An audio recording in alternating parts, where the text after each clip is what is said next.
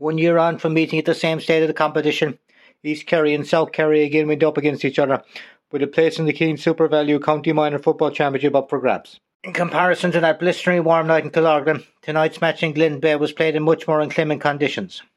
After a hectic start to the proceedings, with both sides struggling to keep hold of the ball, South Kerry eventually took the lead with a great point from David Kennedy, who was constantly on the move early.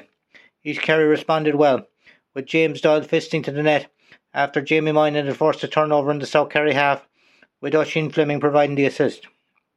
Jack Griffin then hammered over a great point from long range. South Kerry's use of the long ball into their forward line, causing trouble for the East Kerry defence. East Kerry's two best players on the night then linked up, as Sean Marr, who gave an exhibition of tackling and blocking, found Jamie Moynihan, who split the post with ease. South Kerry goalie David Murphy then showed his prowess from a dead ball, stroking over a free as he judged the win perfectly. Advantage East Kerry at the break, but South Kerry were still well in it. They started the second half well, with Griffin kicking over another long-range effort, followed by Shane Goggins' classy dummy to create space and fire over the bar to reduce the deficit to 3. Murphy's second free of the day helped them close the gap even further.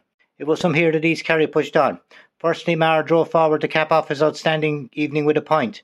Then Jamie Moynihan grasped a loose kick-out before sending an inch-perfect pass to Calum Cronin.